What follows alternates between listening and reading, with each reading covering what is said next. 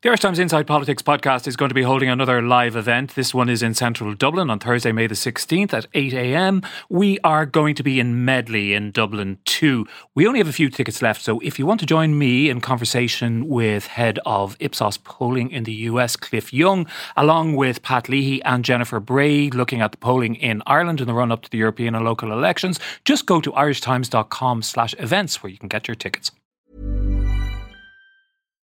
Here's a cool fact. A crocodile can't stick out its tongue. Another cool fact, you can get short-term health insurance for a month or just under a year in some states. United Healthcare short-term insurance plans are designed for people who are between jobs, coming off their parents' plan, or turning a side hustle into a full-time gig. Underwritten by Golden Rule Insurance Company, they offer flexible, budget-friendly coverage with access to a nationwide network of doctors and hospitals. Get more cool facts about United Healthcare short-term plans at uh1.com. Hi, I'm Daniel, founder of Pretty Litter. Cats and cat owners deserve better than any old-fashioned litter. That's why I teamed up with scientists and veterinarians to create Pretty Litter. Its innovative crystal formula has superior odor control and weighs up to 80% less than clay litter. Pretty Litter even monitors health by changing colors to help detect early signs of potential illness. It's the world's smartest kitty litter. Go to prettylitter.com and use code ACAST for 20% off your first order and a free cat toy. Terms and conditions apply. See site for details. Hello and you're very welcome to the Inside Politics podcast from the Irish Times. I'm Hugh Linehan. Today's podcast was recorded as part of the Dublin Podcast Festival in front of a live audience at the Workman's Club in Dublin. Pat Leahy and I were joined by Sam McBride, who's the political editor of the Belfast newsletter, and he's also the author of the best-selling book Burned, the inside story of the Cash for Ash scandal and Northern Ireland's secretive new elite. As the title indicates, the book explores the murky goings-on that led to a scheme set up to increase the use of renewable fuels by businesses in Northern Ireland, becoming a licence to print money for participants at a cost of many hundreds of millions of pounds to Northern Ireland. Sam explores how the scandal originally came to pass, why it took so long for the crisis to be addressed, and what the whole shameful episode tells us about how politics really works in Stormont, where a secretive group of politicians and special advisors and civil servants operate largely free from scrutiny due to the way that institutions are structured under the Good Friday Agreement. We started off with me asking Sam to explain who he is and who he works for. Let's go back a little bit, first of all, just to understand who you are. And given that there isn't one Belfast newsletter reader in the room, shame on you all. What the Belfast newsletter is? Well, through the wonders of the internet, even down in Dublin, you're able to read the newsletter online, so you can go home and spend hours at newsletter.co.uk, and you'll have a very good night's sleep. The newsletter is actually more interesting than you might think. It is the oldest continuously published English language daily newspaper in the world. It was founded in 1737, I think. Gosh, my editor, if he hears this and I've got that wrong, will be very cross. And it was founded by an ancestor of the famous United Irishman, Henry Joy McCracken, who was hanged in Belfast for insurrection against the British government. But these days, it's moved a very long way from where some of those people were at that point. It's a very unionist paper. It's a very rural paper. And really, within Northern Ireland, there are three daily newspapers. There's the newsletter, which is very unionist and very rural. There's the Irish News, which is sort of all across Northern Ireland and very nationalist. There's the Belfast Telegraph, which is much more concentrated around Belfast as a city and used to be an evening newspaper and would be sort of moderately unionist. So that's the rough political landscape in which I operate. And you're the political editor? I'm the political editor, I should say. So the main subject for you is the DUP, because they are the largest unionist party, and probably, it's fair to say, the majority of your readers vote for the DUP. Yes, that's right. Both of those things are right. And I find the DUP one of the most interesting topics to write about. They are a fascinating party. Lots of people just hate the DUP and think that they are dinosaurs or they're homophobes or whatever. And there is an element of truth to that in some individual cases. Of course there is.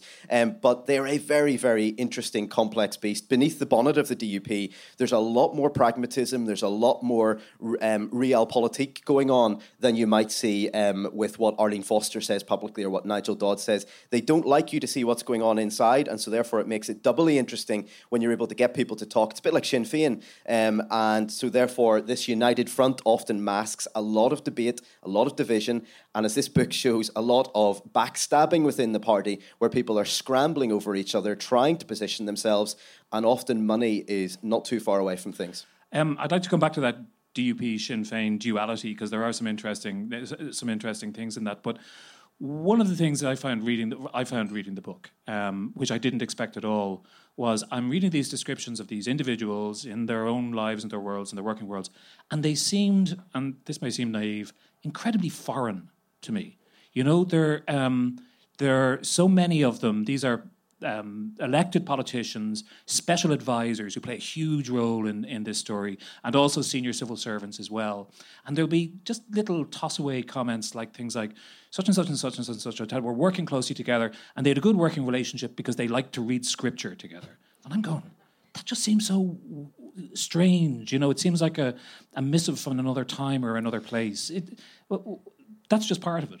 It's a unique political landscape. I mean, you will know about the late Ian Paisley. This was somebody who fused politics and religion. He preached politics from the pulpit of the Martyrs Memorial Free Presbyterian Church. He would do the reverse when he was speaking from the platform of the DUP party conference, where he would quote scripture. And so therefore, they were so intermingled that for lots of DUP members, they approach this in a theological sense. They see politics as an extension of their life as evangelical and quite fundamentalist Christians. And so therefore, there is this level of, if you like, purity, as they see it, on top of what would otherwise be the grubby world of politics. And the way the book starts is Jonathan Bell, the DUP minister who's in charge of this cash for ash scheme as it ran out of control, doing a confessional interview, saying, God told me to come and do this. He's on his knees in Broadcasting House, BBC Studios in Belfast,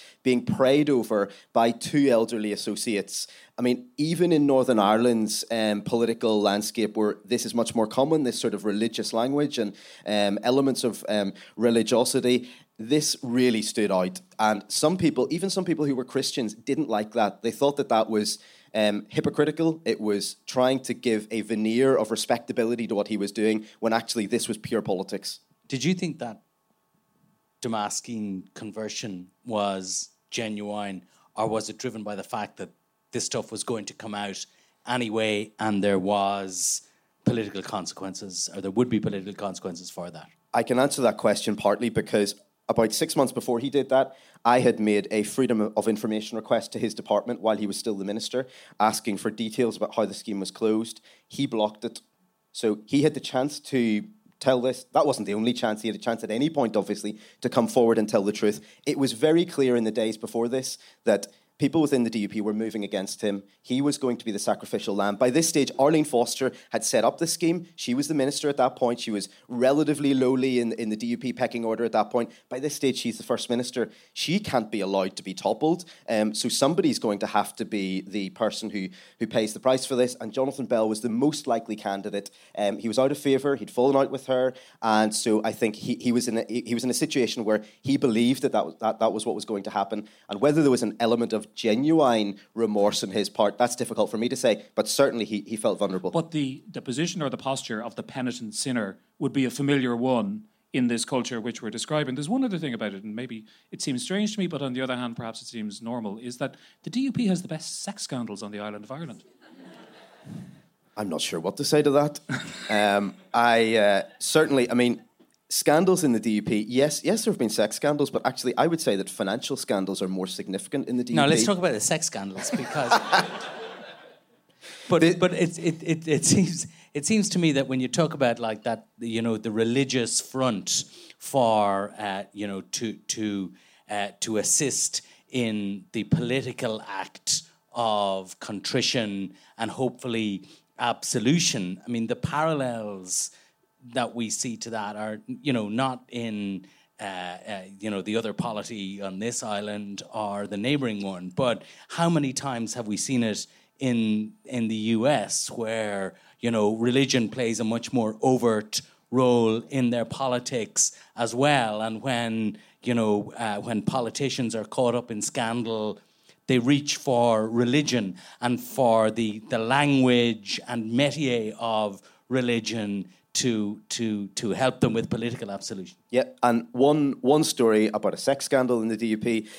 Only David, one. I mean, David Simpson was the DUP MP for Upper Bann. He defeated David Trimble. That was his claim to fame. He put him out of Parliament in 2005. It was a massive moment in Northern Ireland politics, pushed Trimble out of politics and was really significant in the rise of the DUP to the top of unionism. He was somebody who, as an MP, when same-sex marriage was being discussed in Westminster, he stood up, he made a speech against it, and that's entirely unsurprising because that was the DUP policy. But he ended his speech with the line that, and I'm going to now paraphrase this, but it was along the lines of, when God created man and woman, he created Adam and Steve, Adam and he actually screwed up the line that he was saying. The Hansard writers in Parliament corrected it for him because they got the gist of what he was trying to say. He has recently decided that he's not standing for Parliament again because it's turned out that while he was doing that, while he was telling Parliament that, he was having an affair with his secretary, who was also a DUP councillor. So, yes, it's particularly embarrassing for the DUP when these things happen. Any party doesn't like that sort of thing coming out. But when you've overlaid it with this sense of righteousness, I think that is particularly undermining for them. Which is, of course, what makes it so entertaining. Well, indeed. And we're having a bit of fun with this, and it is. I do find it quite amusing in many ways.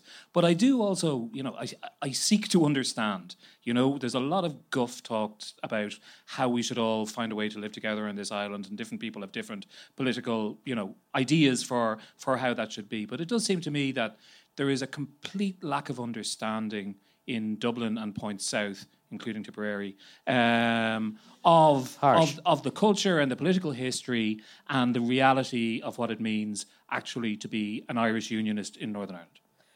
And in many ways, that's entirely logical. We're all selfish people. We're all interested in what matters to us. And frankly, whatever anybody thinks about partition, it's a reality. And for over almost 100 years, we have grown apart. We have become very different places.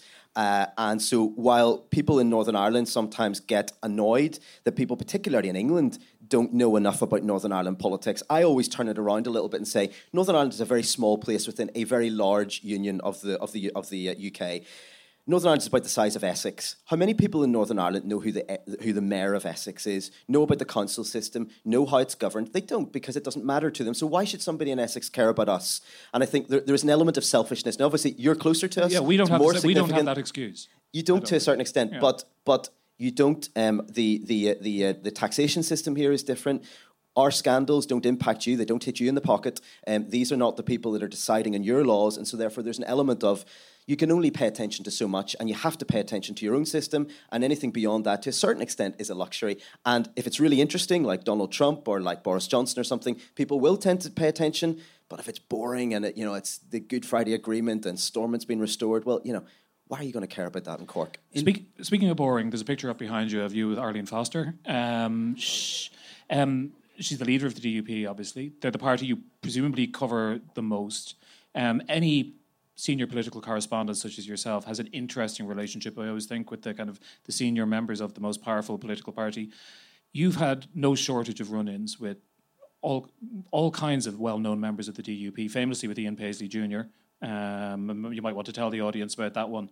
But what's your relationship like with the DUP now? Or are there different kinds of relationships? There are multiple relationships. I was at the DUP conference recently, just about 3 weeks ago, and I got a very warm reception from everybody. And lots of people were sidling up to me and saying, I'm really enjoying the book, Sam, I'm really enjoying the book. Other people were asking me about certain parts and saying, are the inquiry going to be picking up on this? Are they going to be asking so-and-so, who's my party colleague, for some hard question, or asking some hard questions of him? So there are camps within the DUP. On the front, they're all united. They're going into this election. They're all behind Arlene Foster. They're all behind Nigel Dodds. Beneath the surface, there is in very simple terms, there's a traditionalist camp, the old Paisley'ites, the religious people, the people who have been with the party generally for a long time. And then there are the more pragmatic people, the people who were attracted to the DUP, not by that sort of stuff, but they were attracted because this was the party that was on the up. It was the party that was going to be the dominant party in Northern Ireland politics. They wanted to be ministers in Stormont. They wanted to be chairs of Stormont committees. They wanted to do politics, and so they were attracted to the party for that reason, and there is this fissure therefore in the party between those two camps. Have they been corrupted by power?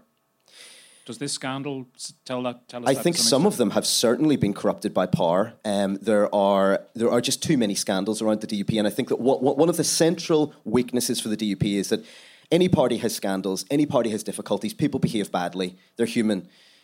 The test of a party is how they deal with that. And there's a sense that within the DUP, it's acceptable to be involved in these sorts of things and not be punished. Let's take somebody as an example. Andrew Crawford is Arlene Foster's right-hand man for almost all of her ministerial career. He was the person who was involved in attempts which ultimately led to this scheme being kept open when it was out of control, costing taxpayers a fortune. He had family members who were getting into the scheme. By my calculation, they were in line to get about £6 million from the scheme. He had all sorts of conflicts of interest, all sorts of questionable practices. He resigned as a special advisor.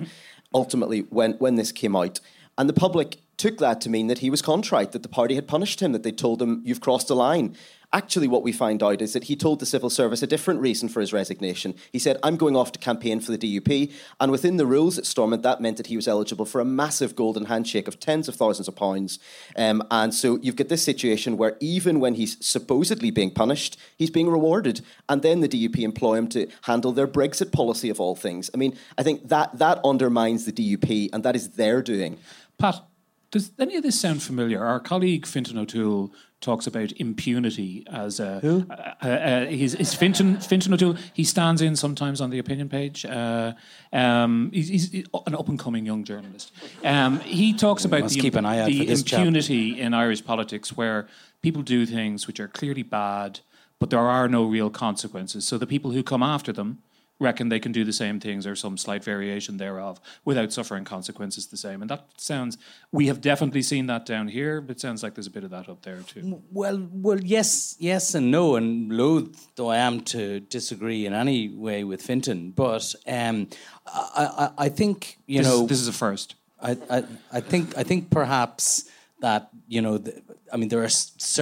are elements of the extraordinary story that Sam paints in the pages of the book that will be familiar to people here who are, who have lived through our experience of tribunals and corruption, particularly in the planning area and so forth.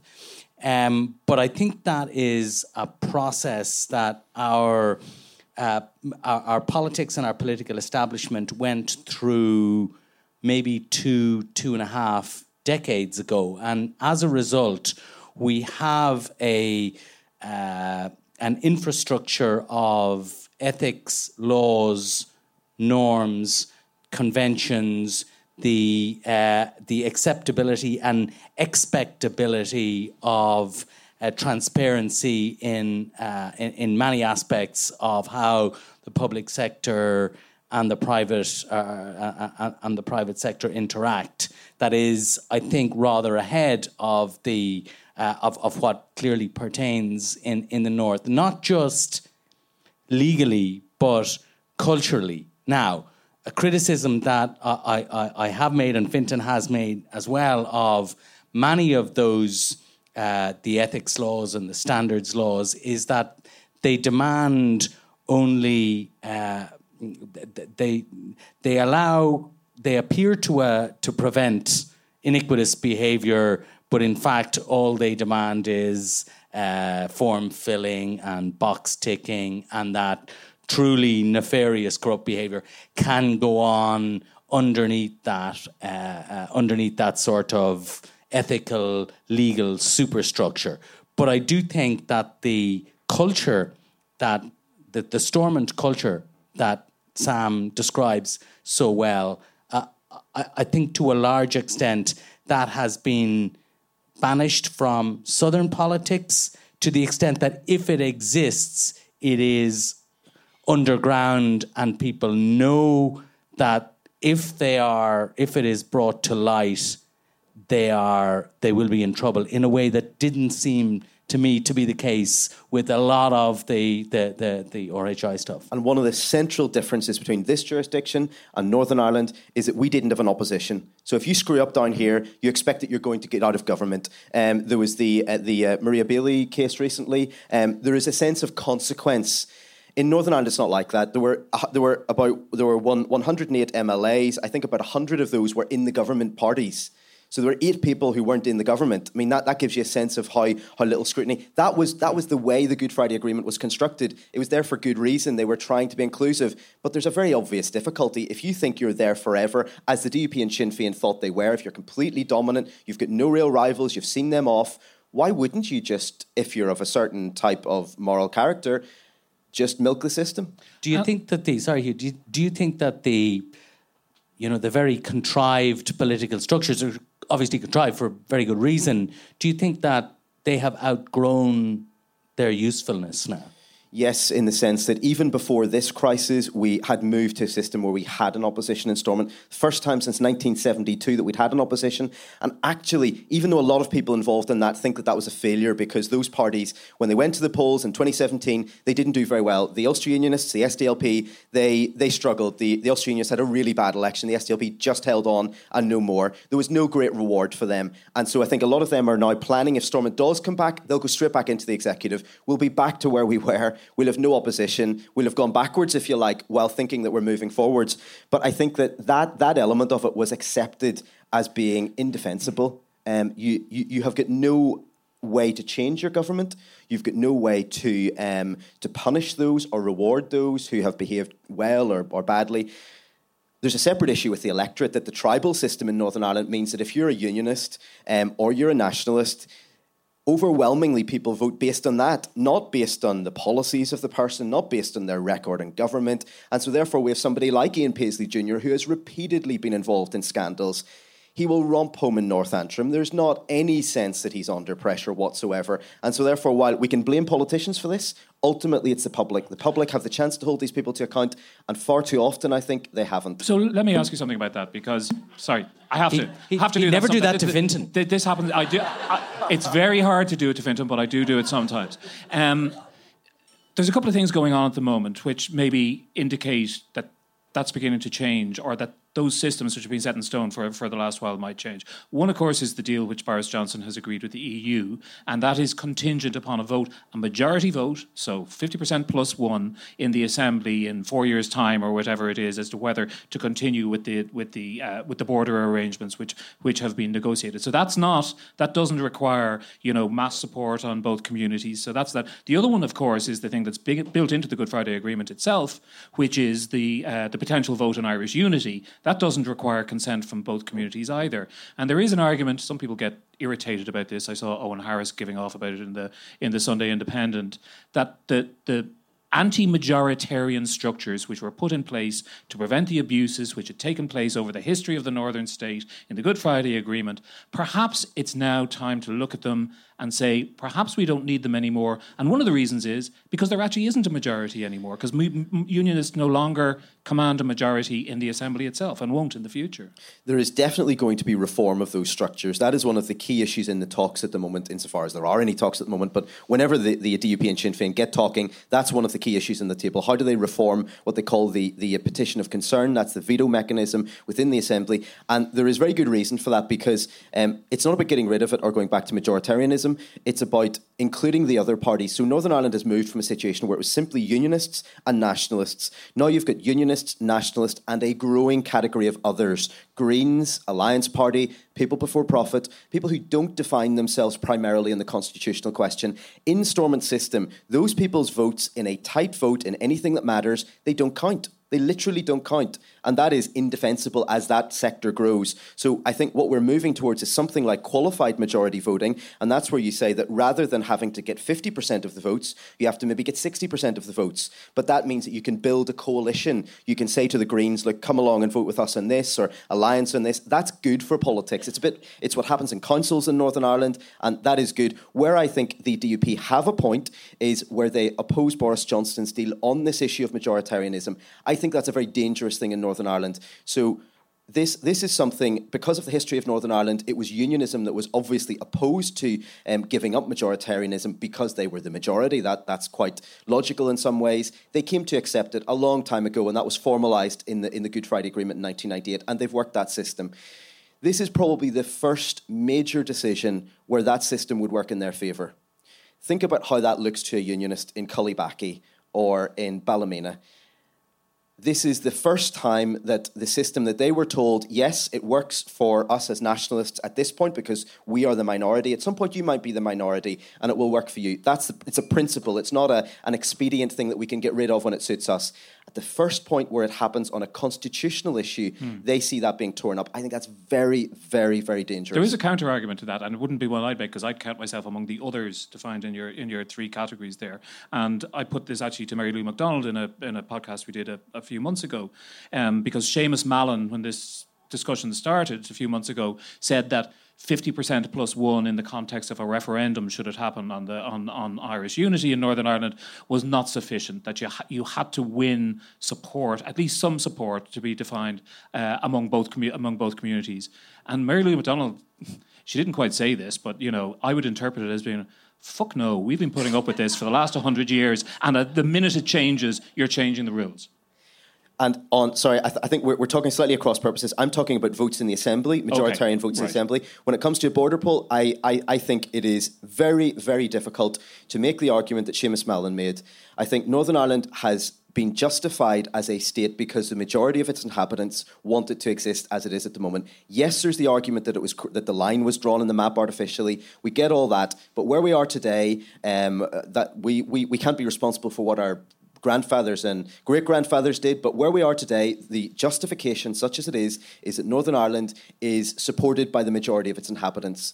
If that's no longer the case, I think it is very difficult to argue. Think about it like this. If there is, in the Seamus Mallon situation, a border poll in which there is a narrow victory for republicanism, for Irish unity, and that isn't enough, how on earth do you sell that to the world and explain that most people in this state don't want it to exist, but we're not allowed to change it? Yes, it would create enormous problems if unionists aren't happy with that. It would be a nightmare scenario, but I don't see how you get around it. But actually, I think Seamus Mallon's argument is directed at nationalists, rather than the framers, the constitutional framers of the question, if it does come to be asked. I think what Mallon is saying is to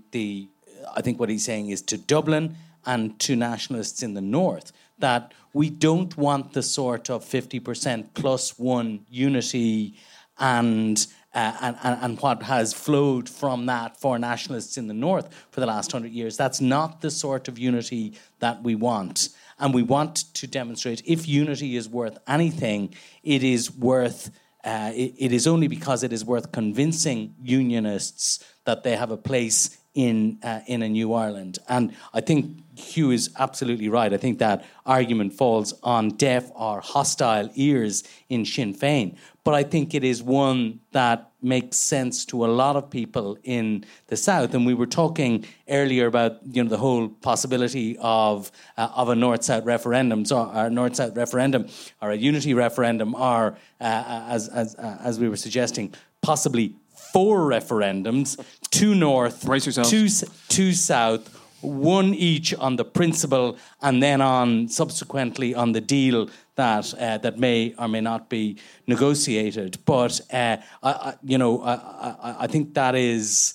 I think though the sort of arguments that Mallon makes are ones that I think could be received more. I think people in the South would be more receptive to than your response from Mary Lou McDonald suggested. And Leo Varadkar has also issued a very interesting call, and he chose an odd place to do it. It was at the West Belfast Festival in the summertime. But it was basically, even though it was in Belfast, it seemed very clearly directed to people down here. And it was saying, effectively, don't think that Northern Ireland is going to be bolted onto the Republic and you'll have the classic idea of Irish unity. This will mean effectively, and I'm paraphrasing him greatly here, but this is essentially what he was saying. This will mean dismantling your state as you know it and creating an entirely new entity, which will be more welcome potentially to some unionists. I mean, there'll be lots of unionists who will just oppose it regardless of what it is as a point of principle. But in order to get those who are persuadable on board, there will have to be radical changes. And I think that's really significant. Well, at the very least, for a 32-county Ireland to be acceptable to unionists, it would have to be a lot more British than it is now. And what does that mean? I presume it means at the very least, like things like, well, flags and emblems and all those sort of things would have to be would have to be part of the package. Presumably the Commonwealth and that. And the royal family's in great shape at the moment. I look forward to a closer relationship with them. But you know, I think that's a discussion that lots of people here would be open to. But I think it is something. That was really like the way people laughed at Boris Johnson the other day at the debate. But anyway. But I think it is something that here, I mean, you know, I've always been of the view that actually the difficulty in getting a unity referendum passed, given that it can only take place in the North if if the Secretary of State believes that it is likely to pass. So if you think that it only takes place in the North when it probably will pass, I think that the real question actually might be in the South. Although I don't think it would pass. I don't think, Sam, that if there was a referendum in Northern Ireland in the next 5 or 6 years, which is what the people who are pushing for it, that's the time frame they want, I don't think it would be passed by a majority of the people in Northern Ireland. I think you're right, and I think if you go back 3 years, people have very short memory sometimes in politics. If you go back 3 years, Northern Ireland had never been more constitutionally secure in its entire history. Polls were at record levels of support for the Union. Protestants, Catholics, people in the middle. It wasn't that lots of these people were enthusiastic about it. They weren't flag waving, but they were happy. They were content. They thought things were going in the right direction. They were getting a fair crack of the whip. Society had changed. And suddenly we're in a situation where we're talking about Irish unity. That shows how far things have moved. But I think there is a constitutional determinism in republicanism where they think we're inevitably on this trajectory towards unity. That clearly wasn't the case 3 years ago. At the moment, it looks like we are heading back in that direction. We are, clearly. The polls are tightening. But there's no guarantee. I mean, for instance, let's take Brexit as one of the issues that has precipitated the situation we're in at the moment. This is predicated on the idea that Brexit will be a catastrophe. First of all, that it will happen. There's not even a guarantee of that, although it's probably likely now. And once you start going through and ticking off the various things that have to happen, it is far less likely, I think, than as some people think. And once you get into the details of it, the NHS, currency, pensions, benefits, once you get into all that stuff... You'd frighten the hell out of lots of people. Well, either from your side, because you might think you have to pay for it, or from our side of the border, where people might think they have to give this up. Whichever it is, it's a difficulty. And also, people, I think, after Brexit are more aware of what it means to take a massive constitutional decision without thinking about it enough. Let's see what happens. I want to get back to the subject of the book. There's a lovely picture behind us of Arlene Foster proudly holding some lovely wood pellets, which, of course, the whole scandal is all around wood pellets. If I was standing against the DUP, I think I'd be using that picture in my Facebook ads. You should be employed by the Ulster Unionist Party. They're not quite as good as that. Are they not? They're not that efficient at that kind of thing. Is she in jeopardy? What's likely to happen? This inquiry is drawing to a close. When can we expect a result, and what might happen out of that?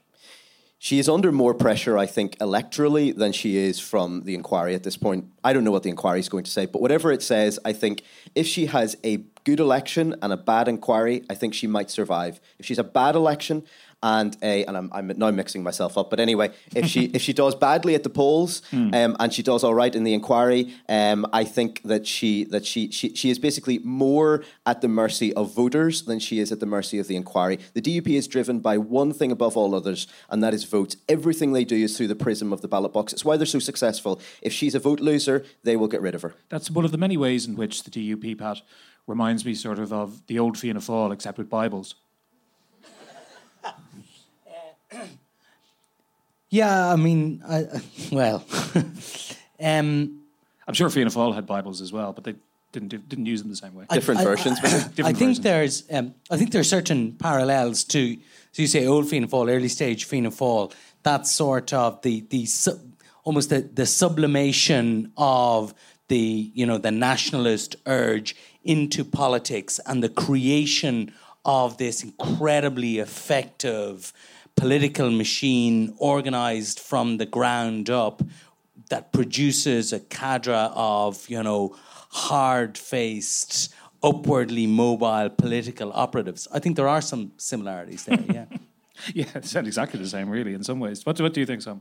There's also some similarities in terms of this book and some of the very bad behaviour, and the stench, as lots of people in Northern Ireland see it, and it will be for the inquiry to rule on the law of this, but in terms of the morality of it, lots of people see this as corruption, in a moral sense at least, and I'll be very careful to say that for legal reasons, because there is a threat from Arlene Foster that if we publish the book in the form it's in, that she would be coming after us, which hasn't happened yet. But I got an email from a very senior, very experienced unionist politician a few days ago, and I'm just trying to find the right place now, but he was making the point, comparing unfavourably things in Northern Ireland after reading the book with Fianna Fáil. And essentially he was saying that Northern Ireland was in a situation now that the South was in a few decades ago.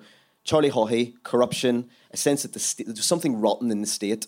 And that was what he said. And he said it distressed him. He had worked to build devolution. He had worked to try to make politics work in this very awkward, cumbersome Good Friday Agreement system. It's not easy to do politics in that system. And he was saying he tried to do that. And when he looks at this, he was saying, how is this different to Fianna Fáil at the Galway races? That's what it looks like. And that's a senior veteran unionist. That's not somebody who's a middle ground voter floating between unionism and nationalism. I think that gives you a sense of the potential damage that has been done to the constitutional position by this sort of behaviour. And not just this scandal, but this comes in a long line of scandals. I'd suggest there's one perhaps relatively subtle difference, which is that some of the characters who were involved in that stuff about development and backhanders and brown envelopes and large sums of money were screwing the state that they were supposed to be looking after. I think, reading your book, that the DUP thought they were screwing the Brits. And in that sense, they were doing what Sinn Féin want to do. I think there is a very large dollop of that in all of this. Sinn Féin and the DUP don't agree on many things. One of the few things they agree on is let's get as much money out of London as we can. Mm-hmm. And this was seen as success. The system is working. It's forcing these extreme parties together. It's making them be pragmatic about things, think about the greater good. And there's an element of truth in that. What we see in this is that there was this Ulster nationalism in the DUP. There was obviously Irish nationalism in Sinn Féin. And it basically united in this sort of economic nationalism, attempting to get as much money into Northern Ireland. On one level, that's not a bad thing. Northern Ireland has got lots of problems. There's lots of deprivation. There are infrastructure deficits. There are difficulties as a result of the Troubles, although sometimes that's exaggerated by politicians when they're trying to make an argument for more money. But that's not what's happening here, because Arlene Foster's advisor had been warned that there was abuse of the scheme. He'd been warned that the budget had been blown. He knew that there was a crisis. He knew that civil servants were desperately trying to get the minister to make a decision to rein it in. He knew all that. And there is evidence here that he sent an email off the system. He tried to hide it. He didn't want us to read it, to another special advisor in the DUP saying, I don't see what the problem is here. All that would happen if the scheme stays open for a while longer is that Northern Ireland would get more than its fair share of the money. That would be to Northern Ireland's advantage, I think. So this is explicitly, in his own words, he thinks it's a good thing. It's not a mistake. It's the policy as far as he's concerned. And the question, of course, is if that's what he thought, and he was the hand-picked advisor of Arlene Foster, is that what Arlene Foster thinks? I asked her questions, but she simply responded with a lawyer's letter. Okay. So basically the thinking there is that if a hospital doesn't get built in Stoke because money went to pellet burning things in Ulster, that's fine. But if a hospital doesn't get built in Portadown, that's a different matter, isn't it? And I think there is such short-termism here. You can see that in a very tribal electoral system in Northern Ireland, if you get as much money in as possible, on whatever side of the fence you're on, that's going to be popular. It's a populist policy. Strategically for unionism, it's disastrous potentially. If Middle England wakes up and realises what has been happened here, what has been happening here, there is a day of reckoning for unionism, that they have been saying the right thing when they go to London. Arlene Foster goes to conservative events. She says, we're all in this together. Our precious union matters to me. I want the best for the entire UK. And then we find out that her advisor thinks it's okay to screw money out of London, even when it's going up in smoke.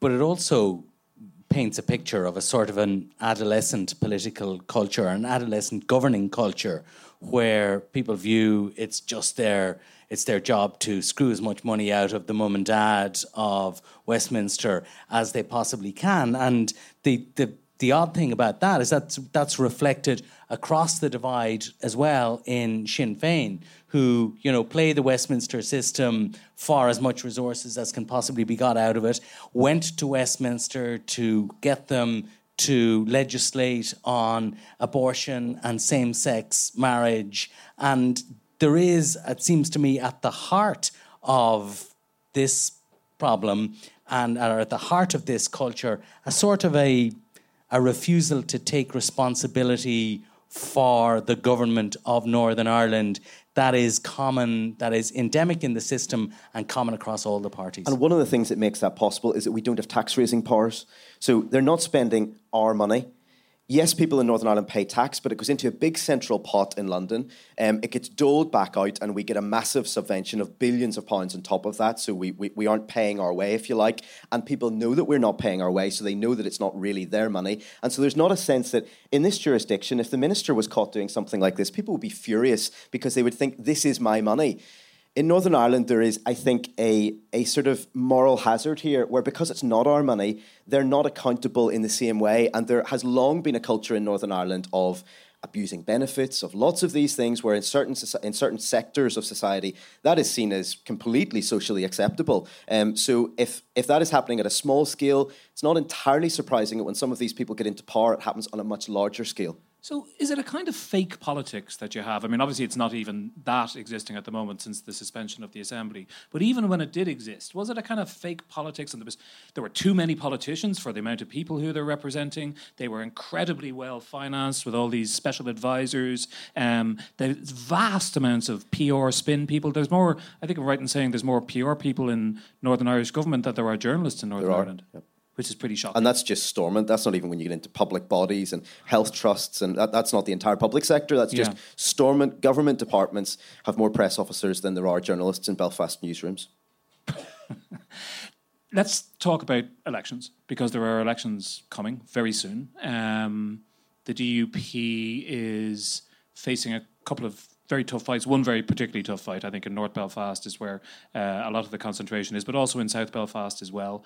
There have been some interesting decisions by all the parties in terms of standing or not standing. What do you make of it all? There's two very interesting elements to this which overlap with what we've just talked about. The DUP is still very, very strong in Northern Ireland. It's got a massive vote. There's no sense that its vote's about to implode.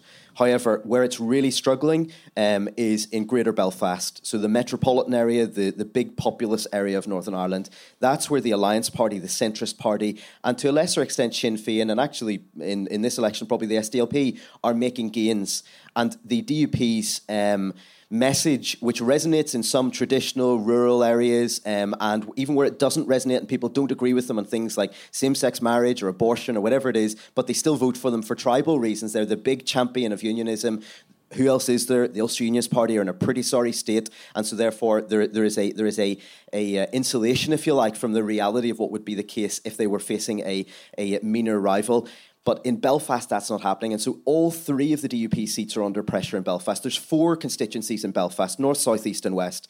The DUP holds 3 of the 4, 3/4 of the seats. But it doesn't have anything. It doesn't even have half of the votes in Belfast. So it's punching way above its weight and it's not, there's no sinister gerrymandering or anything of that nature. It's just the way in which the first past the post system works is that in somewhere like South Belfast, Emma Little Pengelly, the DUP candidate, has something like 30% of the vote. But she gets elected because all of the other candidates take lots of votes themselves.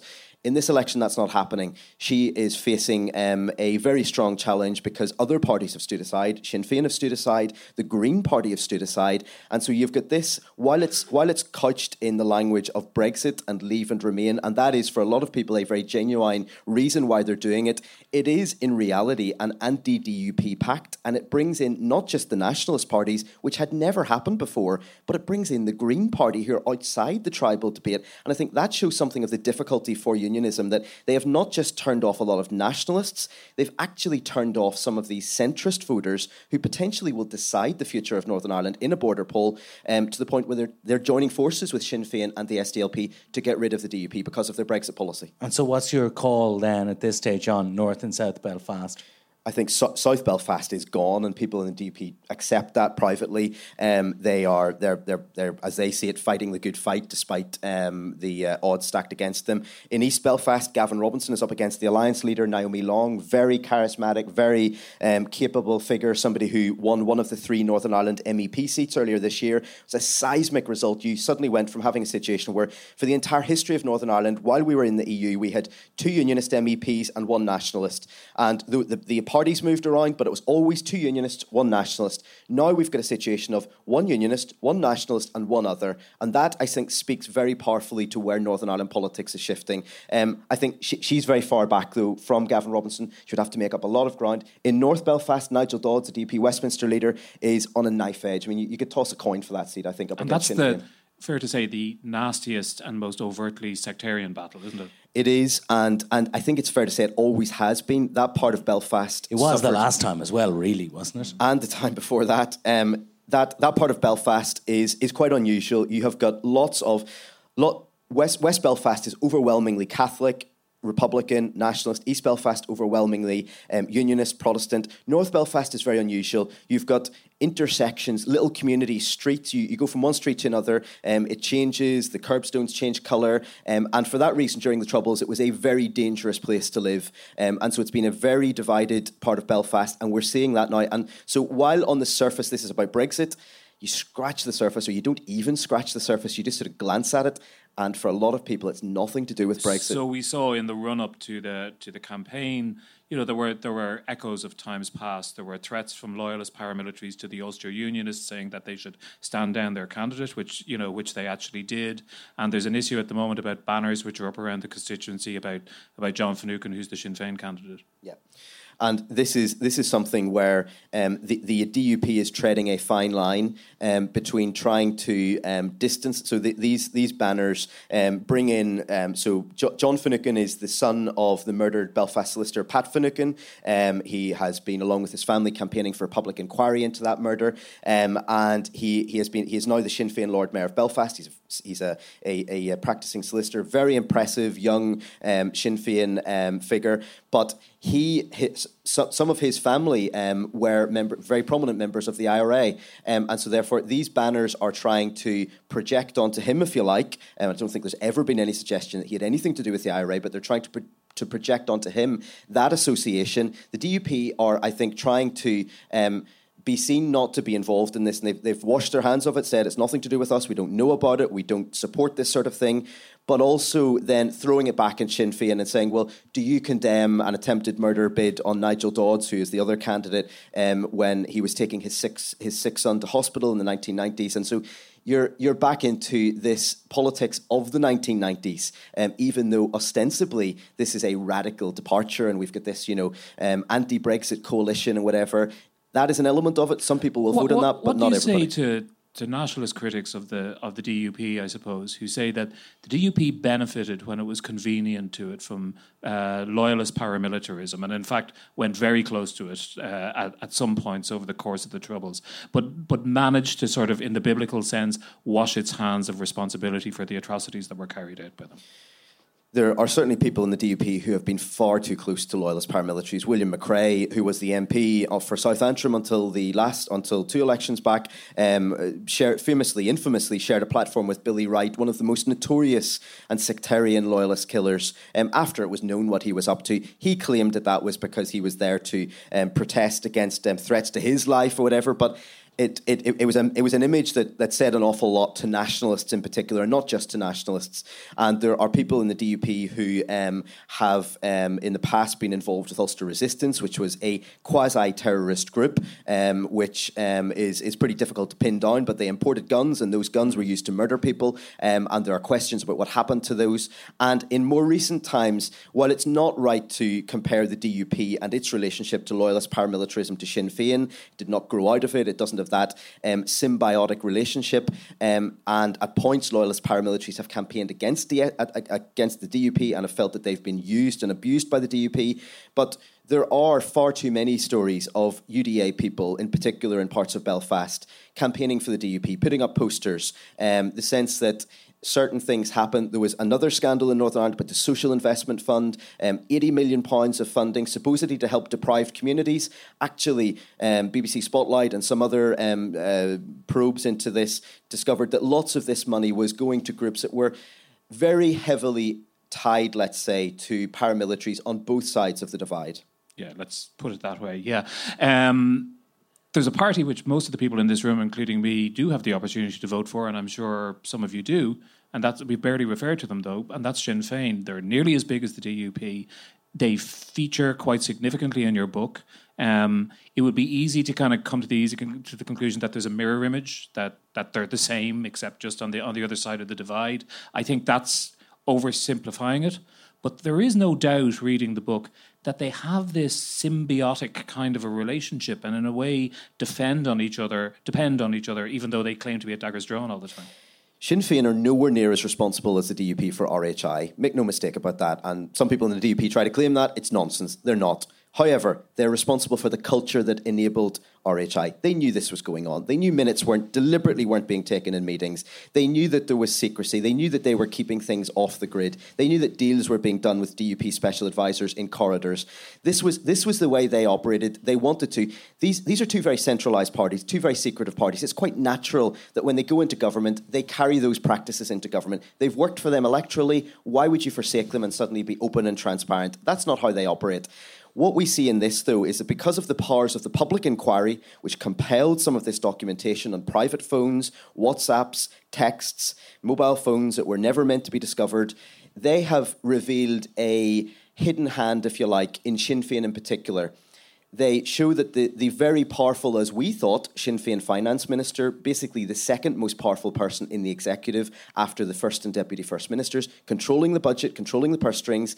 He's actually, it seems, in this, not quite a placeman perhaps, but he's not quite a placeman perhaps, but he's somebody who, when it comes to a massive decision about this scheme, how to rein it in, how to cut the cost to taxpayers, he goes to this group of unknown, unseen, unaccountable senior Republicans who either were in the IRA. One of them was a leader of the IRA in the Maze prison. One of them was a go-between for the IRA at one point.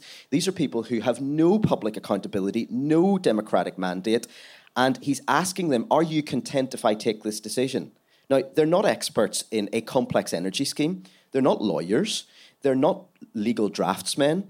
And he's asking these people, why would he be going to them? And I think there was an allegation in 2015 by the government, by the police service in Northern Ireland, that people within Sinn Féin believe that the IRA Army Council still exists in a different form, not in a form to direct terrorism, but in a form for political purposes, and that it directs Sinn Féin. Lots of people said that was nonsense. Sinn Féin said that was nonsense. I think this story doesn't prove that that is what is happening, but it adds the question as to, is that potentially part of what's happening?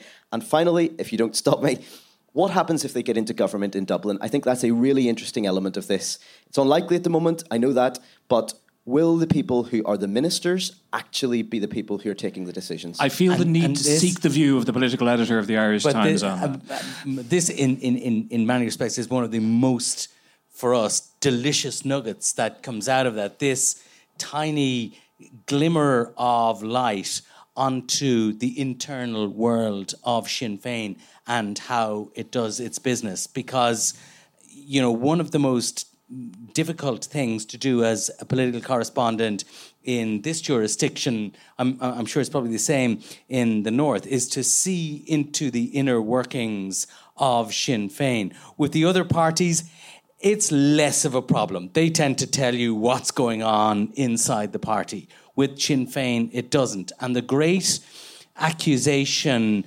always levelled at Sinn Féin, particularly since the accession to the leadership of Mary Lou MacDonald, is that, you know, show us who the real leaders were. There was no doubt that Gerry Adams was the leader of Sinn Féin, but the question is perennially asked, is Mary Lou the real leader? Are there the shadowy men in Belfast behind her, across whom she has to run major decisions for their approval?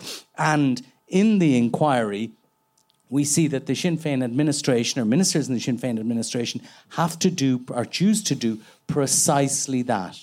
They seek the approval. And that is something that has never really been satisfactorily explained by the party. Now, Sinn Féin themselves say, we have a collective leadership, we have vigorous debates within the party, and I think that's actually true. But they don't get to be to be considered a normal, proper democratic party until there is more visibility on how they make their internal decisions. And there is a very recent event which many think, illustrates that, which is the very strange contest for the deputy leadership of the party, which happened at the Ardèche only last week, where John O'Dowd announced that he was standing against Michelle O'Neill, but then said nothing or wasn't allowed to say anything. Who knows? There were no hustings. There was no overt competition. He was seeking to replace somebody who had been elected without an election or who had been appointed without an election. The leader of the party was appointed without an election to replace somebody who had been the leader of the party for an extraordinary 30 years or more. So these are valid questions, aren't they? I think they're perfectly fair questions. I was at the Ardèche in Derry last weekend, and the way the result of the deputy leadership election was announced was, it was gas. We were all in the press room waiting to go into for the evening session, for the major speeches, and almost in verbal parenthesis, the chair said, and the result of the deputy leadership election is Michelle O'Neill has been re-elected. And that was it. No votes were given. We asked them for the numbers of the votes. Now, interestingly, after much comment about this, today they released the numbers of the election, which I think was about 450 to 220 or so. 67% to 33%. About 67% or so, which is interesting. But of course, this is all done behind closed doors, and there's no... there's no transparency on it. There's no visibility on it. And, I think that Sinn Féin very clearly are a party in transition from a particular type of organisation towards a more conventional destination, or the destination as a more conventional political party. But I think these sort of revelations from the inquiry, the practice of the deputy leader election, shows us that they're not there yet. What do you think of the O'Dowd thing, and what do you think of the numbers that were released today, Sam? I think this is potentially a seminal moment for Sinn Féin, at least in Northern Ireland.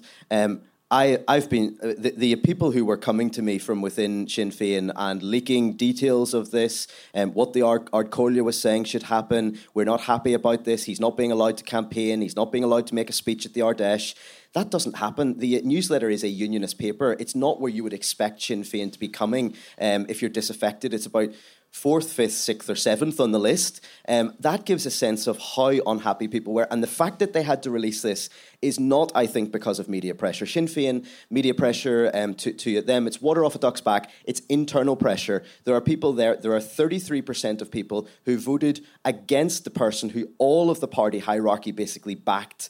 That is hugely significant. There is a sense in republicanism in Northern Ireland that Michelle O'Neill is not up to the job, that if Stormont comes back and she's Deputy First Minister, they're in for a disaster, and they need somebody more competent and somebody who can speak better, not just to unionists, but also to their own community. But the party is in difficulties in the south. The transition has been very difficult for them. And I always had a suspicion that the collapse of the executive was not just due to the revelations about RHI. The question of the Irish language and abortion rights and same-sex marriage was only invented subsequently as a justification for it. I had a suspicion that Sinn Féin preferred to do that very difficult generational transition from Martin McGuinness to Michelle O'Neill in the south, from Gerry Adams to to Mary Lou McDonald, while in opposition in the north, while the organisation didn't have to deal with the daily business of government. To do that transition while the executive and the assembly was in abeyance seemed to me to be possibly part of the explanation for the suspension in the first place. Thanks to Sam, thanks to Pat, thanks also to our unsung hero Declan, who puts all these things together all the time, and thanks for you for coming. And that's it for today's podcast. Thanks to Sam and Pat for braving what was a very rainy night to make it into the Workman's Club. And just to remind you that Sam's book, Burned, is published by Merrion Press. Thanks to the Dublin Podcast Festival and to Alan Bennett of Headstuff for facilitating that live show, and I do hope you enjoyed it. Thanks also to our producers Declan Conlon and Suzanne Brennan, and remember that you can subscribe to us on Apple Podcasts, on Spotify, on Acast, or whatever your preferred podcast provider might be. You can also find us at irishtimes.com/podcasts, and you can mail me at hlinehan@irishtimes.com, or you can find me on Twitter. Until the next time, thanks for listening. You know, consulting firms are like onions. Layer after layer after layer after layer. You just don't get the answer or the person you need. You just get irritation. Ugh. Ready for an approach with less bureaucracy? Welcome to Grant Thornton Audit, Tax and Advisory. It's not status quo, it's status go.